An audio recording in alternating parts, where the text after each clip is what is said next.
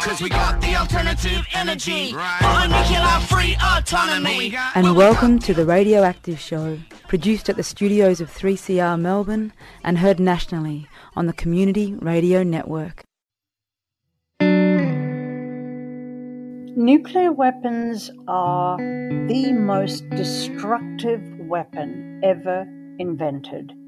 They have the capacity to end life on Earth. They threaten the utter destruction. They threaten long-lived waste, and they have frightening health and environmental harm consequences in their use, but also in their manufacture and in their testing. So these weapons are a real problem in the world, and they have become a real problem in our politic as well. So they've become very linked to a toxic, militarized masculinity. The treaty, by contrast, represents a much more democratic approach to this existential question. Hello and welcome to the Radioactive Show. I'm Michaela, and today, as part of 3CR's 16 Days of Action on Gender-Based Violence, I'll be joined by Dimity Hawkins and Marianne Hansen to talk about nuclear weapons, gender, and the feminist Treaty on the Prohibition of Nuclear Weapons that was introduced by the United Nations in 2017 and that will finally see nuclear weapons made illegal under international law on the 22nd of January 2021. First up, we're joined by Marianne Hansen, who has been teaching at the University of Queensland for over 25 years in the area of international politics. She has been specialising in weapons control and is also a board member of the International Campaign to Abolish Nuclear Weapons. The issue with nuclear weapons, as it relates to gender-based violence, is that right from the very start, women have not been involved or consulted in nuclear weapons policies. And if we think about it, these policies, the decision to acquire nuclear weapons, the decision to deploy them and threaten to use them, these decisions have been taken almost exclusively by men since 1945. And they are decisions which impact the lives of every one of us on the planet. You would think that such an existential threat as nuclear weapons would require far, far more input from a much greater range of actors than the kinds of elite security specialists, almost invariably men behind the scenes who wield extraordinary amounts of power in determining structures and policies, working with governments. So I think that's a fundamental problem right from the start. Women are not represented or barely represented. Women have not been part of the equation, really. Important thing about this treaty, and indeed the process to get this treaty, is that it has been a democratic exercise. It has actually been a process that has involved a much, much larger number of states than the mere 9 nuclear weapon states. Only 9 out of 195 or so states in the world have nuclear weapons. And of course, involved in that process is not just the non-nuclear weapon states, but civil society. And within civil society, as well as within the non-nuclear weapon states, we've seen terrific input from women, from women's groups, from diplomats, from non-governmental agencies, So women's voices have been an important part of putting this treaty together.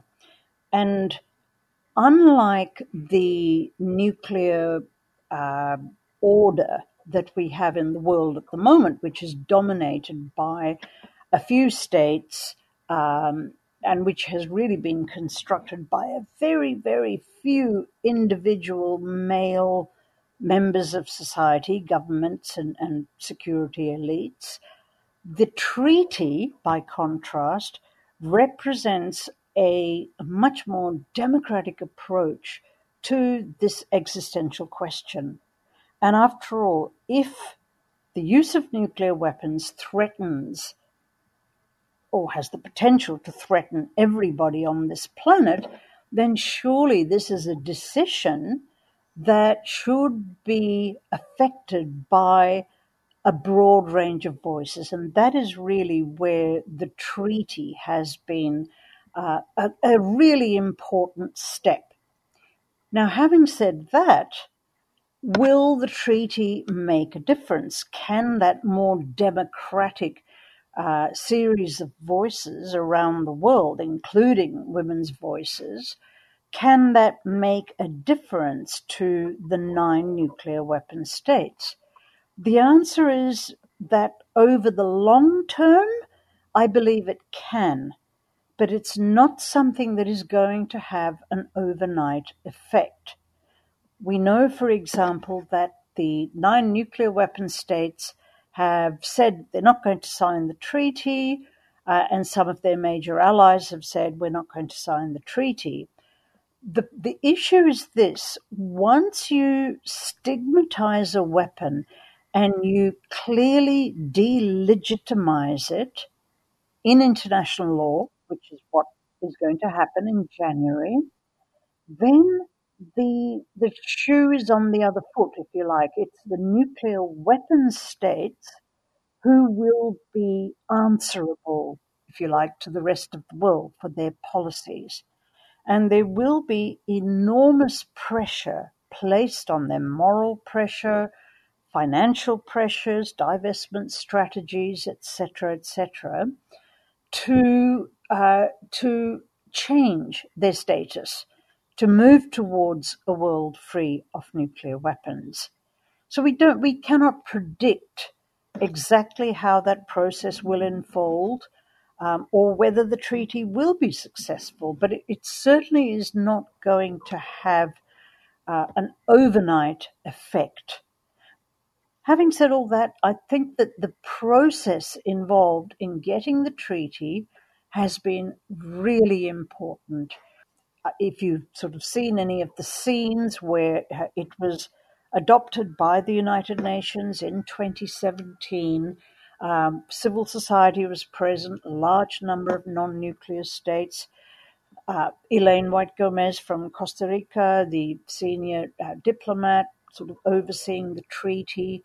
You know, this was something that, if you like, stood up to the power wielded by a small group of sort of so-called security specialists, elites, who really have the power of life and death in their hands. And so that's been challenged.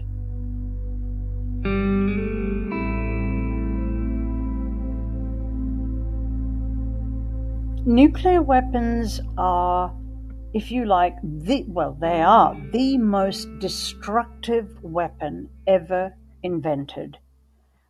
They have the capacity to end life on Earth. They have and not just human life, but life in general. These are, if you like, the ultimately destructive weapons of annihilation. Now, if we think about international security, if we think about how we live on this planet and how we interact with other people, with other states, there's a range of options available for how we can address conflict and how we can manage conflict. And that range includes things like diplomacy, sanctions, multilateral diplomacy, a whole range of activities that can and should be undertaken. And for the most part, since 1945, that is what has actually happened. We've seen the incidence of war between states lowered considerably, and even the incidence of warfare within states has also lessened greatly. And a lot of that is thanks to efforts made in the United Nations and elsewhere for people to sit down and devise alternatives to a simple race for utter annihilation. Now, from a feminist point of view, again, the sort of rush to press the button, we've seen statements made by nuclear leaders, ridiculous things like "my button is bigger than yours." We've seen very sort of aggressive styles of posturing. And nuclear deterrence itself is ultimately deeply, deeply aggressive. It not just threatens, it promises to use nuclear weapons to destroy utterly somebody else's populations, right? And remember, nuclear weapons they're not aimed at military forces, they are aimed at civilians. They're aimed at cities and towns. And so that kind of sort of all or nothing approach is not just undemocratic, it's deeply, deeply dangerous as well. And for those who think that nuclear deterrence has actually allowed us to live in peace, well, nuclear deterrence will not always last. In fact, we've seen many examples where nuclear deterrence almost failed. Numerous times, either by accident or by design, we have come very close to a nuclear war erupting. And a lot of people aren't aware of this. So given that, policies of nuclear deterrence promise slaughter on a widespread scale without the opportunity really to consider things like human error, consider the possibilities for dialogue, diplomacy, conciliation, this is an extremist ideology, and it is very much one that has been perpetrated by a small group of male politicians and policy advisors. I guess I would also say that the treaty, which will enter into force next month, pays attention to the fact that nuclear weapons and nuclear testing and nuclear policies in general threaten women more than they do men. So the effects on women, on their reproductive health, etc., the effects of radiation, it has been shown to impact women and girls disproportionately. And the treaty, I think, recognizing that is a really important step. The treaty also asks that those states which have contaminated parts of the planet by conducting more than 2,000 nuclear weapon tests over the past 60, 70 years or so, 75 years, that those states go in to clean up the mess that they have made. So I think the treaty it's a much more democratic process. It has allowed for the voices of a greater range of actors, including very strong women's voices, and it acknowledges the problems that have been inherent in what has really been a very male-dominated exercise. You're listening to The Radioactive Show, produced in the studios of 3CR in Naarm, Melbourne, and broadcast across the country thanks to the Community Radio Network. We just heard from Marianne Hansen, and next up we have Dimity Hawkins. She is one of the co-founders of the International Campaign to Abolish Nuclear Weapons, a grassroots movement that began here in Melbourne and was awarded a Nobel Peace Prize for their work to draw attention to the catastrophic humanitarian consequences of any use of nuclear weapons, and for its groundbreaking efforts to achieve a treaty-based prohibition of such weapons. Nuclear weapons are one of those huge, seemingly intractable issues in the international realm for the last 75 years since they were first used. And they have been wrongly attributed to strength and power, often attributed to a sort of toxic, militaristic patriarchy and masculinity. They threaten the utter destruction. They threaten long-lived waste, and they have frightening health and environmental harm consequences in their use, but also in their manufacture and in their testing. So these weapons are a real problem in the world, and they have become a real problem in our politic as well. So they've become very linked to a toxic, militarized masculinity that has invaded our politics and has talked about these weapons being part of our security, these weapons being part of strength. But they're not strength. It's cowardice from a distance, it's bullying, and it's an abuse on a global scale to threaten these kinds of weapons against people. Yes, absolutely. And yeah, I think that gendered nature of the discourse around state and national security supports that continued existence. Absolutely. Yeah. So that they're very much the, we see it in the language that is deployed by nuclear weapon states. So, for example, when in 1988 India tested their nuclear weapons, one of their nationalist leaders said, we had to prove that we were not eunuchs. We talk about the ways in which the first nuclear bombs to be used against in war in Japan in 1945, they were named Little Boy and Fat Man.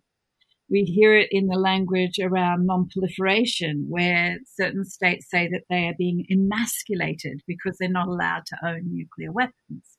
There's lots of ways in which this becomes very gendered in the way that people talk about nuclear weapons. And it also constructs masculinities that are reinforcing of strong patriarchal realist norms that speak of conflict being an inevitable part of power politics. They justify the expenditure on weapons over real human security needs because they become so immersed into the ideas of national security or extended security, so extended nuclear deterrence, for example, that we are putting aside, we're expending enormous amounts of money on these terrible weapons that do terrible harm instead of expending it on the real needs of the community, on the real needs of the citizenry around the world. So it really does become entrenched into these things, and it really needs to be challenged, and it has been very challenged. None of this is particularly new either, Michaela. Like, this is one of the things that I keep going back to over and over again in my head.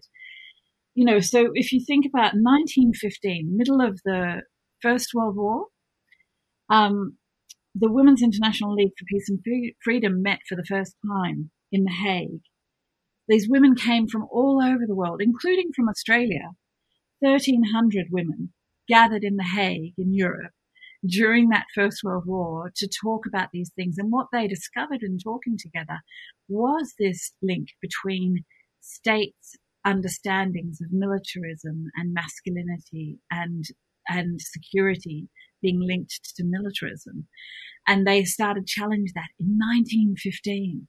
So we're not being radical when we talk about these things. These things have been talked about for over 100 years, really clearly. But what is changing is some of the understanding, some of the language that's been put around this both within the United Nations, but within many countries now talking about feminist policies, feminist security policies, and those sorts of things.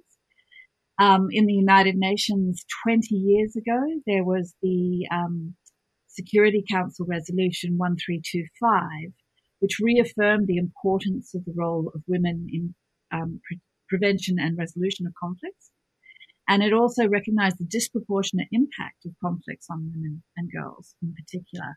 So you see these kinds of shifts that started taking place over 100 years ago, again 20 years ago, and now with something like the Treaty on the Prohibition of Nuclear Weapons, where we see again built into this new international instrument an understanding of the disproportionate impact of nuclear weapons on women and girls, for example, and a whole bunch of other things.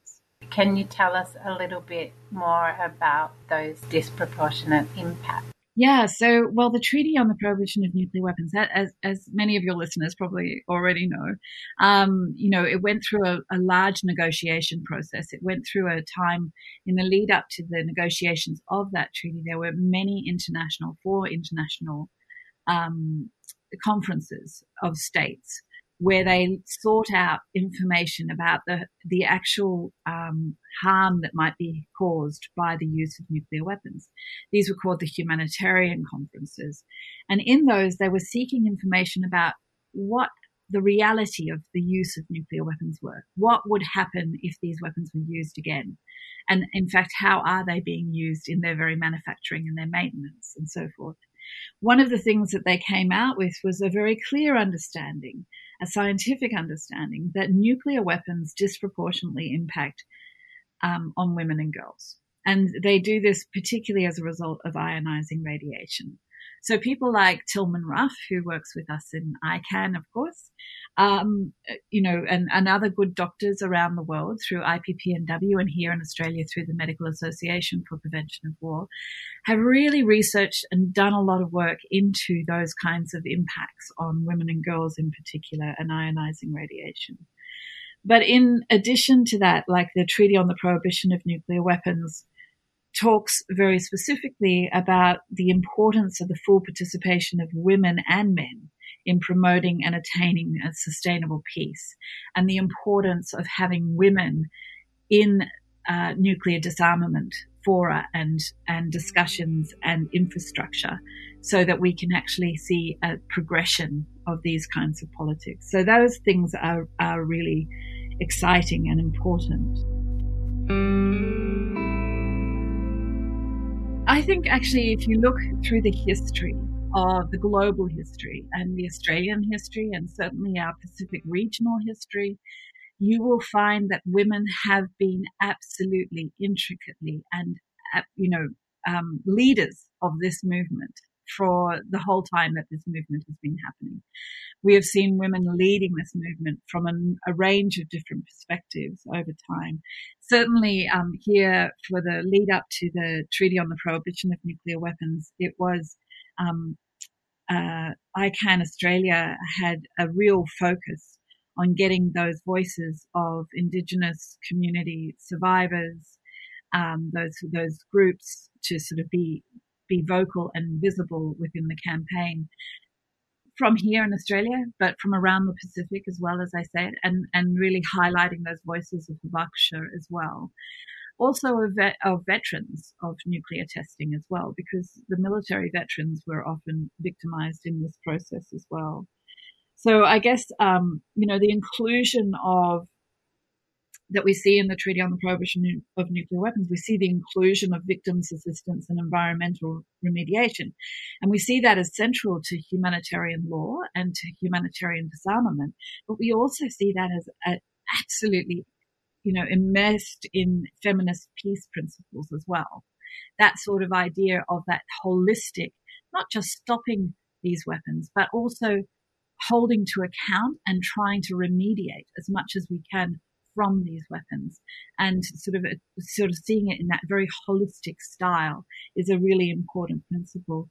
We also see that the elimination of nuclear weapons is not merely about limiting those weapons or making it about non-proliferation. We want to see these weapons get to zero. We want to be seeing this being unequivocal and clear. So bringing those voices, those voices of those who are disproportionately impacted by nuclear weapons, which includes indigenous communities, which includes Hibakusha, those communities that had testing committed against them all around the Pacific, all around here in Australia, but all around the world as well. Those voices are really central to a feminist understanding of banning these weapons. And we're still working towards getting the Australian government to sign on and hopefully eventually ratify the treaty. Do you think at the governmental level, are there enough women and gender non-conforming people involved in those negotiations? And is that something that is being requested? Well, that's a very good question, actually, Michaela. Myself personally, I have not been in Canberra. I mean, none of us have been in Canberra, right, this year. It's been one of those years. But I have not been involved personally in the Canberra negotiations with the Department of Foreign Affairs and Trade, who have the portfolio regarding this treaty at the moment. But certainly one of the things that ICANN Australia has done recently is try to combat some of their more negative takes that DFAT have put out in the world on the treaty. They've got some very negative and very limited understandings on their website, for example, about how the treaty works. So ICANN Australia just this week have launched a new information pamphlet about that. I guess how DFAT have constructed their teams is not something I'm familiar with at the moment. But what I would say is that within Parliament, we see enormous numbers of parliamentarians who are engaging on this issue, increasing numbers of parliamentarians as well.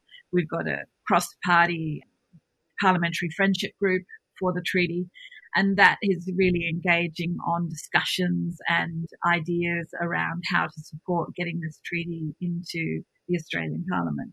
So there's lots of different ways in which people are coming at this. Do we have a feminist foreign policy? No, not yet.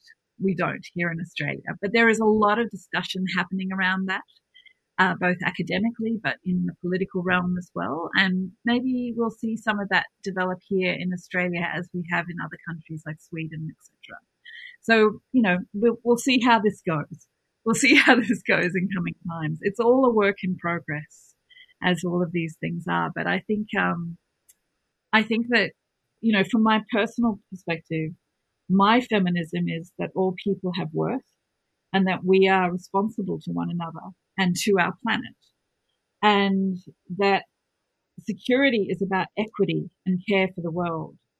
And nuclear weapons in that sense have always been immoral and unconscionable, but they're actually going to be illegal as of the 22nd of January next year. So we will see an inevitable engagement around these kinds of issues with our government, whether they like it or not. This is a global conversation, and we will see this starting to evolve. We'll see there has to be engagement on these issues, and I'm really looking forward to that. We just heard from Dimity Hawkins. Today's show has been a part of 3CR's 16 Days of Action on Gender-Based Violence. And if you want to check out more of the programs that are involved with this special broadcast, you can go to 3cr.org.au/16 Days of Action. To find out more about the international campaign to abolish nuclear weapons, go to icanw.org.au. Thanks so much to Dimity and Marianne for joining us on the show today, and thanks to the ACE Nuclear Free Collective at Friends of the Earth Melbourne for their ongoing support. The Radioactive Show was produced in the studios of 3CR on Wurundjeri country in Fitzroy, Melbourne, and is broadcast nationally thanks to the Community Radio Network. Thanks for tuning in, and join us again next week for more news and views on nuclear peace and energy issues.